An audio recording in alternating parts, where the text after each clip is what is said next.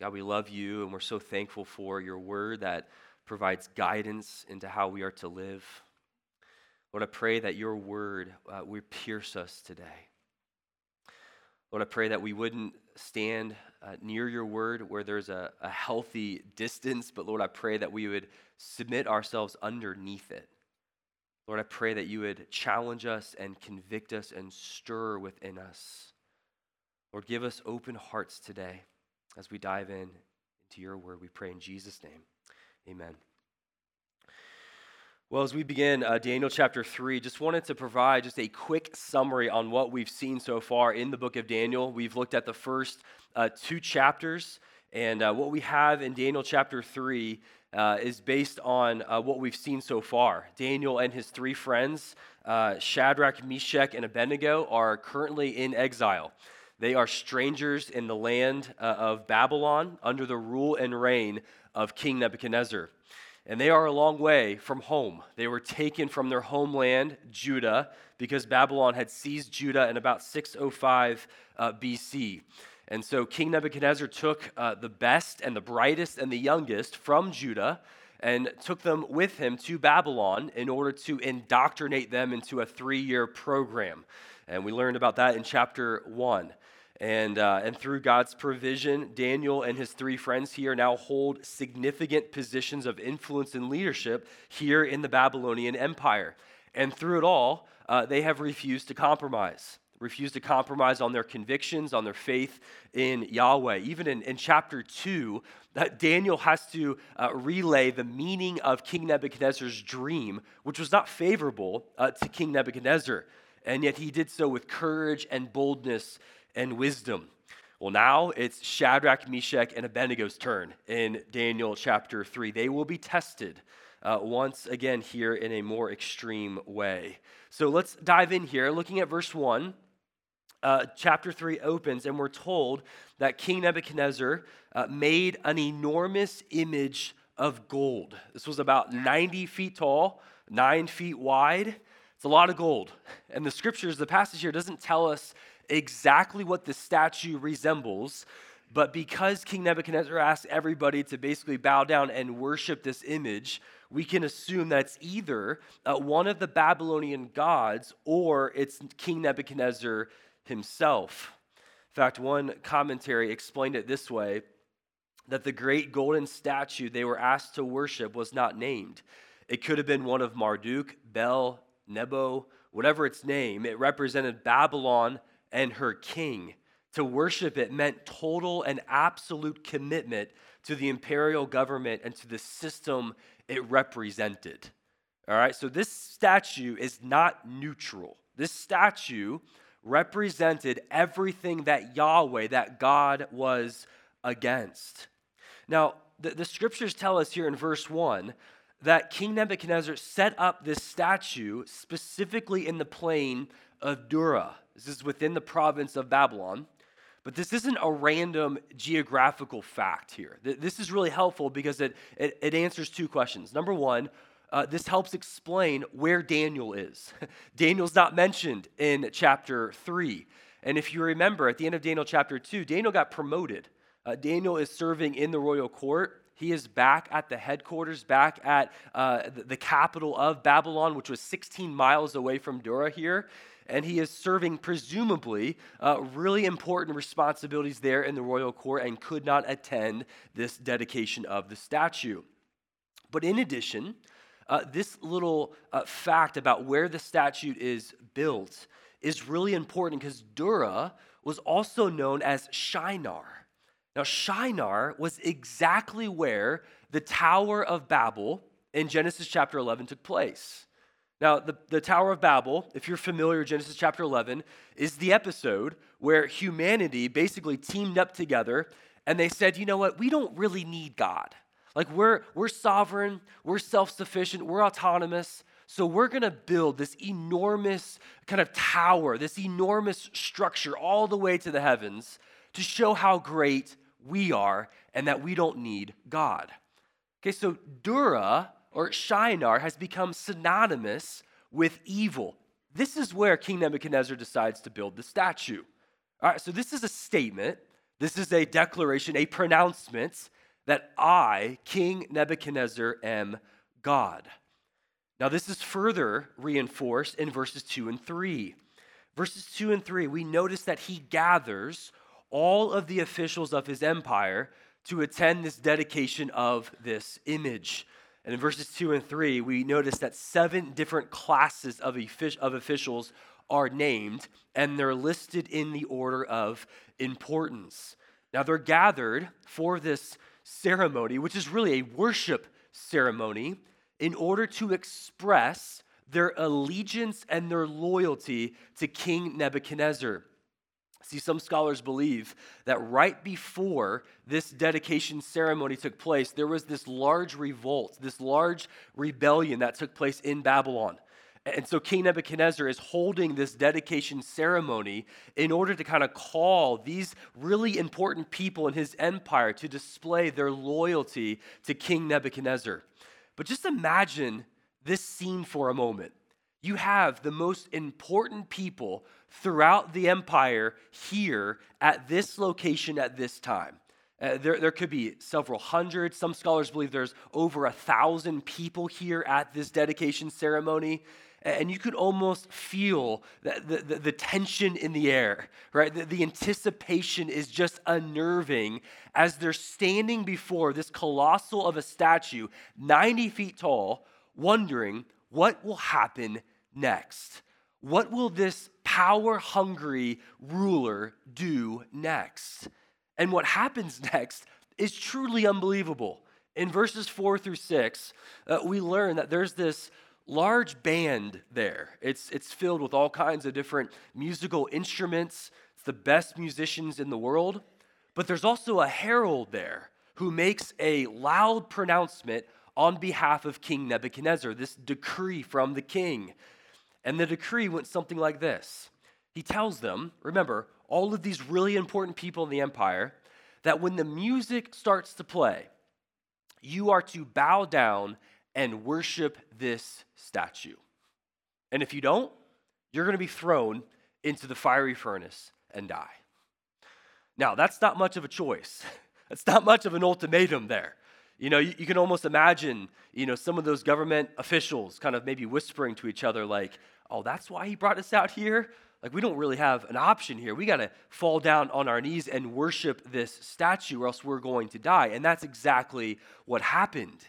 In verse 7, when the music started playing, the sea of government officials from every people group, nation, and language, they fall on their face and they worship this golden statue. Now, this is not entirely surprising for us. Like, what we know about the Babylonian culture is that they valued religious pluralism. They valued the tolerance of all religions, of all really little gods. And so for them, what's one more image in the smorgasbord of different idols to worship, right? Maybe for some of them, just seeing this magnificent, huge structure was enough for them to say, okay, I'll bow down and worship it. Or maybe it was the sight of just everybody else is doing this, so that must mean that this is right, and that's what led them to bow and to kneel. Or maybe it was the threat of death, right? If we don't, we're going to die, so I'm going to bow down and worship. Whatever the reason, all of them submit and surrender and worship. Well, not all of them. 3 refused. Shadrach, Meshach, and Abednego, Daniel's 3 buddies, refuse to worship this image. Now, next week, we're going to learn more about why they refused and the implications for their refusal. But right now, this morning, what I want us to do is I want us to try to understand the insurmountable pressure that Shadrach, Meshach, and Abednego must have felt in this moment. It's so easy for us to read Scripture and to read it so quickly, and we know the fiery furnace scene is one of the most popular stories in all the Bible. It's so easy for us just to kind of skim on by and for us not to try to understand what it was like here in this scene here for God's people to actually be faithful. And so what I want us to do is try to feel the pressure here, the crazy environment that they found themselves in, and why their faithfulness to God is so important and so powerful. Because if we miss understanding the insurmountable pressure, we're going to miss the significance of their faithful courage. All right, and even more so, Daniel chapter 3, this passage today is written in order to bring out the pressure that they felt. Daniel 3 is a literary masterpiece. There are intentional literary devices that are used here very precisely for us to feel the weight and the pressure that they must have felt. Let me point out just a couple of these things here. Hopefully you guys can read that font. Let me walk through this here.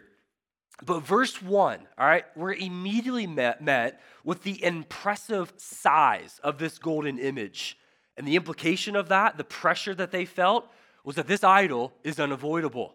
All right, but in addition, the repeated references to the statue was set up by King Nebuchadnezzar. That's used 6 different times in these first 7 verses. King Nebuchadnezzar set this up, established it. This tells us that the authority of King Nebuchadnezzar is unavoidable. In addition, you have the repetition of the long list of officials that gathered here to worship the statue. Twice it's actually mentioned. This tells us that Shadrach, Meshach, and Abednego, they face the inescapable pressure from the government, from the society, and from their peers. Also, you have the repetition of the international scope of those assembled here, from peoples, nations, and languages to worship the idol 2 different times. The pressure there is that the universal acceptance of idol worship was at play. You also have the repetition of the list of the musical instruments. When the music plays, they're supposed to fall down and worship. This shows us the unmistakable signal to engage in idol worship. You also have the repeated threat of punishment, being thrown into the furnace, which was actually carried out multiple times here, referenced in chapter 3, shows the pressure of the inescapable death penalty for insubordination. And then, of course, you have the repetition of Shadrach, Meshach, and Abednego. These names given to them, named after these pagan gods, shows the intense focus of their conformity, the attempt to conform them to the Babylonian culture. Right, you take a step back and you look at all of these aspects, these literary devices, and you can feel the pressure of them just kind of being squeezed into the Babylonian culture to submit and to bow down and worship. And for Shadrach, Meshach, and Abednego, just 3 individuals in the midst of hundreds, maybe 1,000 really important, influential people, how easy it would have been for them to compromise. How easy it would have been for them just to give up a little bit of ground and just to maybe kneel for a moment and then quickly move up, for them to say to themselves, look, no one's going to find out about this. We're a long way off from home. Daniel's not even here. For them to think, we have influential positions in the empire. Like, we can use this for good. Let's just kneel for a moment and then quickly move on. And yet, they don't. They don't. In the midst of that kind of pressure, they remain faithful to God. And again, next week, we're going to learn more about why that was the case. But one of the things that we are challenged with, even these first couple of chapters, is that for us as the people of God, the church of Jesus Christ today, we need men and women who know how and when to draw lines in the sand. That we need to be people who are steadfast in our convictions, who refuse to compromise in the midst of incredible pressure from the society around us. And Shadrach, Meshach, and Abednego are displaying that in a way that should inspire us to consider about the lines in the sand that we need to draw as the people of God, no matter the pressure around us. Right, that's one of the challenges that we're faced here, but that's not the only thing that's going on here in this passage. The other thing that's going on here in these first 7 verses, this golden statue is telling us something. That King Nebuchadnezzar builds this enormous structure made out of gold. And it's to remind us of chapter 2 and the dream that King Nebuchadnezzar had. If you remember, King Nebuchadnezzar had this dream of this enormous statue. And if you remember, the head was the head of gold. And that represented King Nebuchadnezzar and the Babylonian Empire. And so you see this connection between chapter 2 and chapter 3, a golden statue and a golden statue. Now, there's also a disconnect, though, from chapter 2 and chapter 3. And it centers on King Nebuchadnezzar's response and posture towards Yahweh. At the end of chapter 2, we find King Nebuchadnezzar in verse 47 say this. He says, "The king answered and said to Daniel, 'Truly, your God is God of gods and Lord of kings, and a revealer of mysteries, for you have been able to reveal this mystery.'" Now, that is a very different kind of King Nebuchadnezzar than in chapter 3. And the question is how does Nebuchadnezzar go from worshiping Yahweh to chapter 3 building this statue, presumably about himself, and calling all of these people to worship him? Now, some scholars believe that he just forgot about Yahweh, that 9 years have passed, maybe even more, since the end of chapter 2 and the beginning of 3. So the elapse of time, maybe he just forgot about Yahweh's power. Now, that might be an option here, but I think there is something far more destructive at play. What I think is going on here, what King Nebuchadnezzar is demonstrating before us, is the elusive danger and power of idolatry. See, Shadrach, Meshach, and Abednego, besides them, no one thinks twice, really, about bowing down before this image. There's nothing in the text that suggests that anybody else, raises their hand and says, "Hey guys, this isn't a good idea. This is evil. This is sin. We probably shouldn't do this," right? Everybody just kind of falls down and worships. Shadrach, Meshach, and Abednego, though, see the danger of what's going on right here, and they refuse to participate. But everybody else just kind of falls down and they worship. And the question that's posed for us today is, do you see the danger of idolatry? Do you see what's going on here in this moment? Like, what would you have done if you were placed in that kind of scenario? Would you have refused to bow and risk not only your influential position of leadership, but your own life? See, that question is not so hypothetical. That question of, do you see the danger of idolatry, is a question that's posed to us every single day. See, what we need to understand about this scene here is that this is not about the 90-foot statue. That this scene here is much bigger than that. In fact, idolatry is always about something much bigger than whatever the object is that's being worshiped. That what's going on here with the statue and with this worship ceremony is what they represent. And for us, this is, I think, a challenge for us. We can quickly move on, and we want to get to the fiery furnace, but the challenge here is to understand the challenge that's at play for us today. Like, we can see idolatry throughout the scriptures as a dominant theme. And yet for us who live in 2022, we can say, oh yeah, we don't struggle with worshiping a 90-foot statue. We don't struggle with worshiping a golden calf or these large images. And we can kind of quickly move on. And let me be clear, that is one form of idolatry.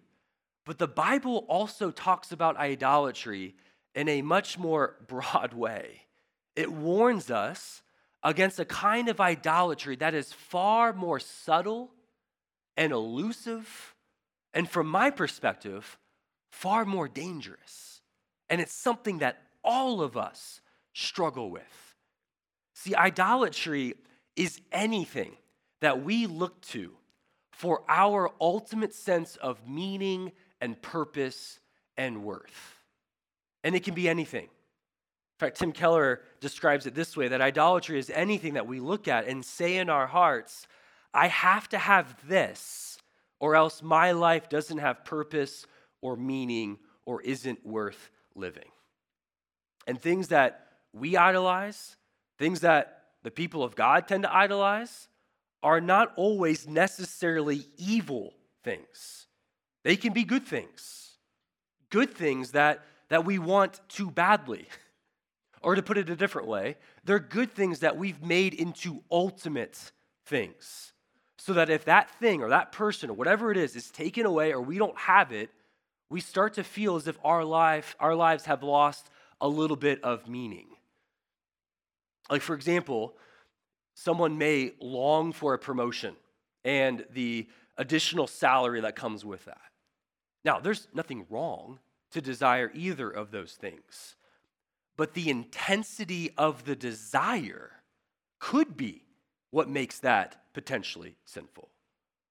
Or as John Calvin put it, the evil in our desire typically does not lie in what we want, but that we want it too much. See, I think that's what's going on here in Daniel chapter 3. That for King Nebuchadnezzar, he was given by God, as we saw in chapter 2, a good thing. A position of leadership, a position of influence and power and authority. That's a good thing. What did he do with that? He made it into something that was ultimate for him. And that is the elusive danger of idolatry. That's what's at play here. And so for us this morning, I want us to just explore more of how idolatry might appear in our own lives. Because here's the reality. Just like King Nebuchadnezzar, we can go from worshiping Yahweh in chapter 2 to very quickly chapter 3 in our lives and worship these idols that are at play. We can go from even Sunday morning worshiping God to that very afternoon, that very evening, participate in idol worship. That we all have our own golden statues. Now, they may not be 90 feet tall, but they're there. We may not present them to everybody, but they're there. They're tucked away deep within our hearts. We rationalize them, we justify them. Man, we pretty them up so that they're culturally acceptable, but they're there. And for us, I want to explore what this passage shows us about idolatry and what the solution actually is. So by way of application this morning, there are 5 insights concerning idolatry I want us to walk through today as we consider this passage. Here's the first one. What we need to understand about idolatry and what this passage shows us is that idolatry is really just misplaced worship. See, the question is never, are you worshiping? The question is, what are you worshiping? We're all worshiping something 24/7. And avoid reducing worship to just singing or attending a worship service. The Bible doesn't just reduce worship to something that you do. The Bible describes worship as something that you are. We're all worship. We're made to worship. So worship is what we treasure the most. It's what we desire the most. It's what we delight in the most. And so worship is expressing those things, and it can be in the form of singing. It can be in the form of attending a worship service, but it can also be in the way we use our money, the way we use our time, the way we use our influence and our resources and our desires. And we see that clearly here in Daniel 3. This is a vivid picture of misplaced worship, probably a more vivid picture than in our own lives where we like to hide our idolatry. Here, there's literally an image, and 3 times, verses 5, 6, and 7, it says that they worshiped. Misplaced worship. However, it's not as if these government officials weren't worshiping before verse 7 and then all of a sudden start to worship. No, they're always worshiping. We are always worshiping. They just added another image to the long list of what they were worshiping. This is why G.K. Chesterton said that when we cease to worship God, we do not worship nothing, we worship anything. In other words, when we cease worshiping God, it's not that our worship stops. It's that we find a replacement. And we fill that void with something else besides God, and that is idolatry. And so for you, whenever you turn off the switch, when you're not at church, when you're not doing your devotions, when you're not at Bible study, and you have that temptation to turn off the switch and stop worshiping and living for God, it's not as if you're in a neutral place all of a sudden. Something else will fill that void. The throne in your heart is never vacant. There's always something there. And I think that's really important as we talk about idolatry to understand the link between idolatry and worship. Because in a moment, we're going to talk about what frees us from idolatry. And so at the root, I think idolatry is misplaced worship. We don't just fall into idolatry. We don't just have a bad moment or a bad day, or we didn't just let our guard down. What we have done is we've taken our worship and we've directed it to the wrong object, something that is not God, and our behavior flows from it. That's the first thing. The second thing, though, that I think is really important is that idolatry can be overt or subtle, and it can involve objects that are good or evil. Now, what we have here in chapter 3 is a very obvious form of evil as it relates to idolatry. All right? This is like, yes, don't do this, right? And yes, idolatry can be that. Even in our day and age today, we can take things that are clearly evil, whether it's abusing alcohol or drugs or sexual morality or greed. Like, those are obvious idols for us. But I think what makes idolatry so elusive and powerful is that we can even take these good things and even subtle things and make them ultimate in our hearts. Tim Keller talks about sin this way, that sin isn't only doing bad things. It is more fundamentally making good things into ultimate things. Sin is building your life and meaning on anything, even a very good thing, more than on God. Whatever we build our life on will drive us and enslave us. Sin is primarily idolatry. And I think this is what makes it so difficult. Like, very few of us, if any of us, say, hey, let's go and commit idolatry. We don't do that. It's much more subtle than that. It's much more sneaky, and no one is immune to the temptation of idolatry. We can take good things like our children, our spouse, a friendship, healthy eating, exercise, some type of good pleasure like sex or food or sports. We can take politics, entertainment, our jobs, some sort of possession, our homes, the weekend, right? Or, hey, when the kids go down to bed, we can finally have our time. We can idolize anything. Like, the list goes on and on and on. The challenge is, if you're here this morning and you don't know what your heart is gravitating towards, you're in a far more dangerous place spiritually than you could ever imagine. Calvin says that our hearts are idol factories. They're always producing idols. Our hearts can be so wicked and twist even the good things that our generous God has given us. So be aware that idolatry can be overt or subtle, can involve good or evil things. But number 3 here, idolatry utilizes a mesmerizing rhythm. Let me unpack this for a moment. One of the things that struck me in this scene here is the role of music. Like, if you notice here, music is what preceded the idol worship. It's what came before the idol worship. It's what signaled to everybody, come and worship. And I think all idolatry uses a mesmerizing rhythm of sorts. Now, it's not always music, but I think idolatry figures out what tune to play in our hearts and to lure us in with something that makes our hearts sing and dance and desire.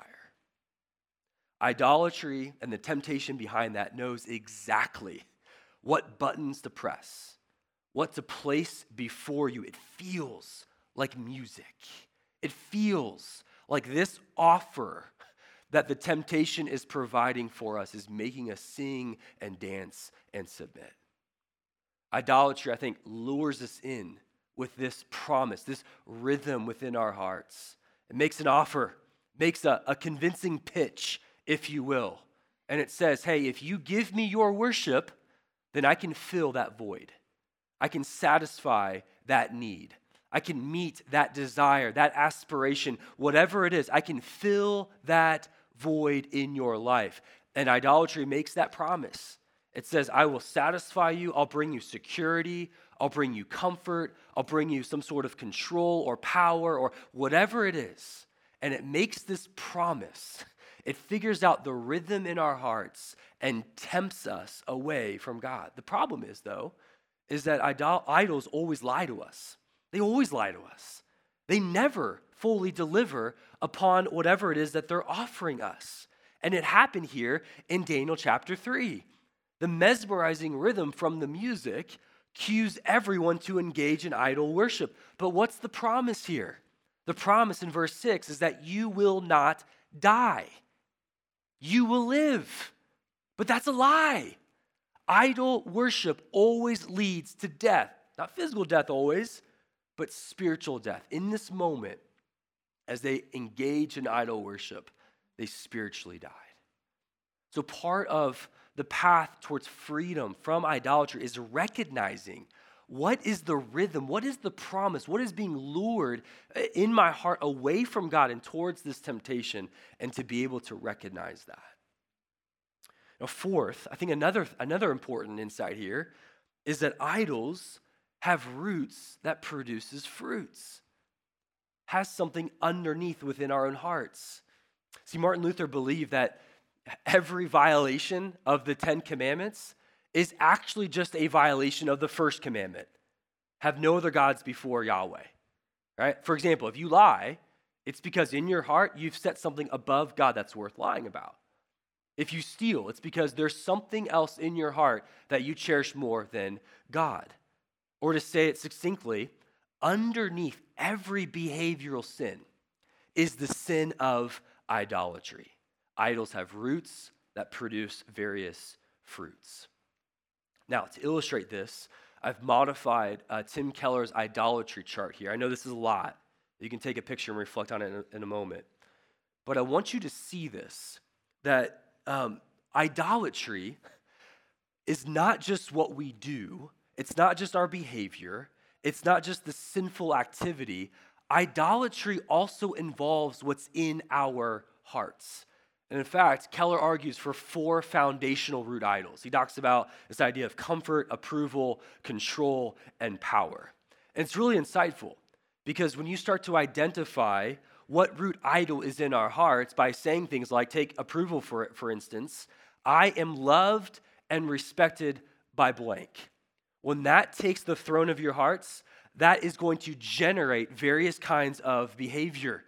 You're going to start to put as your purpose in life affirmation from whoever else it is. And he talks about how the way this appears, the way that we kind of pretty it up, because we don't want a 90-foot statue in our lives as we're walking around, the way that it displays itself is that we're likable, we're friendly. But underneath everything are various issues in our lives. And the way that it comes out in the way that we treat other people, the way that we're codependent on others, the way that fear of being rejected or not having someone's approval can reign true in our heart. And you go through this list and you can identify what's underneath your behavior. Because the symptoms of our sinful behavior is caused by the root of idolatry. So take for example, lying. Let's say that you're trying to change and repent of lying. Now, it's a good thing to think to yourself, okay, I want to tell the truth more. I want to be honest. All right, that's a good thing. But what's even better is understanding what the root is that's driving your tendency to lie.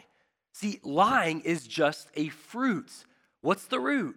Well, it could be any of these 4 things. Let's say it's approval. Like you lie because you want the approval and affirmation from other people. And so the key to change is not just removing the symptom, because that root idol will produce a different kind of symptom. The key to change is actually addressing the root issue, the root idol, taking that and replacing it with gospel truth, right? Because remember, the throne of our hearts, they are never truly vacant.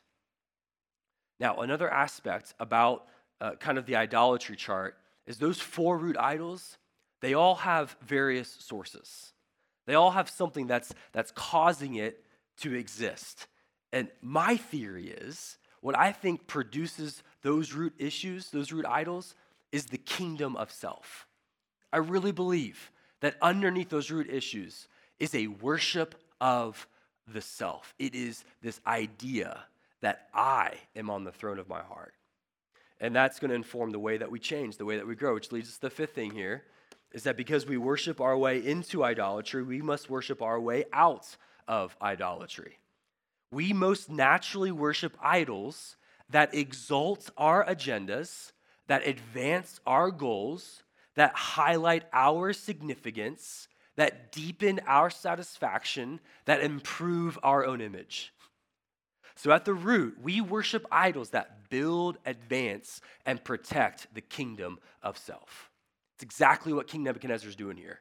He has this kingdom, and what he does is he puts up this idol because getting everybody to worship this idol will advance, protect, and build his own kingdom.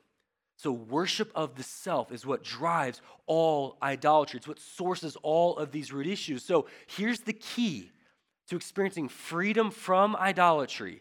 It's to replace the kingdom of self with someone better. And that someone better is Jesus Christ. Right? It's to fight with everything in you to remove from the throne of your heart these other idols, these pseudo-saviors, and to replace all of those things with Jesus Christ, because he is more beautiful, he is more powerful, and he is more glorious than any other idol actually is. See, that's the key. And the way that we fight, you're wondering, what does that look like? The way that we fight is through worship. It's through intentional, consistent, intimate worship of Jesus. Not just on Sunday mornings, not just in your devotional life, but every single day, moments throughout the day where you are flooding your hearts with the glory and the beauty and the power of Jesus, so it's crowding out all of those idols within your own heart. That's the way that we fight idolatry. In fact, Thomas Chalmers describes it this way. He says, the best way to overcome the world is not with morality or self-discipline. Christians overcome the world by seeing the beauty and excellence of Christ. They overcome the world by seeing something more attractive than the world, Christ. Look, that's my prayer for you and for me, that we wouldn't just remove idols, we wouldn't just cut them, but that we would replace them with something better. And that something better is Jesus Christ. Look, we all face idols. All of us are tempted with idolatry, and idolatry does not play fair, which is why I think in part the Bible uses strong language against idolatry. Just listen to the language here. No temptation has taken you that is not common to man. God is faithful. He will not let you be tempted beyond your ability, but with the temptation, he will also provide the way of escape that you may be able to endure it. Therefore, my beloved, flee from idolatry. 1 Corinthians 10. Jonah 2:8. Those who cling to worthless idols turn away from God's love for them. 1 John 5:21. Dear children, keep yourselves from idols. Colossians 3:5. Put to death, therefore, whatever belongs to your earthly nature: sexual immorality, impurity, lust, evil desires, greed, which is idolatry. You see the language the Bible uses here? The Bible does not suggest to us to flirt around with idolatry or get as close as you can to idolatry or just kind of tolerate them because we're all human and we all have a sinful nature. No, the language the Bible uses is put them to death. Flee idolatry. Run away from idolatry. Now, why? Why does the Bible use such strong language? Because the Bible is trying to tell us that we have something better. Do not settle for idolatry. Everything that idols offer to us leads to emptiness and destruction. We have someone much better, and his name is Jesus. That Jesus provides a deeper satisfaction, a lasting security, an unconditional acceptance. Jesus is what satisfies the deep longings of our hearts. Oh, church, do not settle for idolatry. Do not listen to their lies. Do not allow your heart to be lured away by those temptations. Run to Jesus. Fix your eyes on Jesus. Soak in his presence. Adore his beauty. Exalt his name. Let him reign supreme in and on the throne of your heart. That's the way that we fight. And that is the way to freedom. Let's pray. God, we give you praise and thank you for this example, Lord, in Daniel chapter 3, where we thank you for the challenge it provides for us, even as your people today. Lord, to have a posture against idolatry that is much more intentional and focused.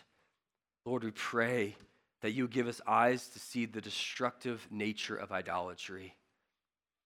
Lord, I pray that you'd help us also to see the beauty and the worth and the satisfaction that Jesus and Jesus alone provides. Lord, he is the treasure that we want. He is what we've been made for. So Lord, help us, give us a resolve to trust in you as we fight idolatry. We pray in Christ's name, amen.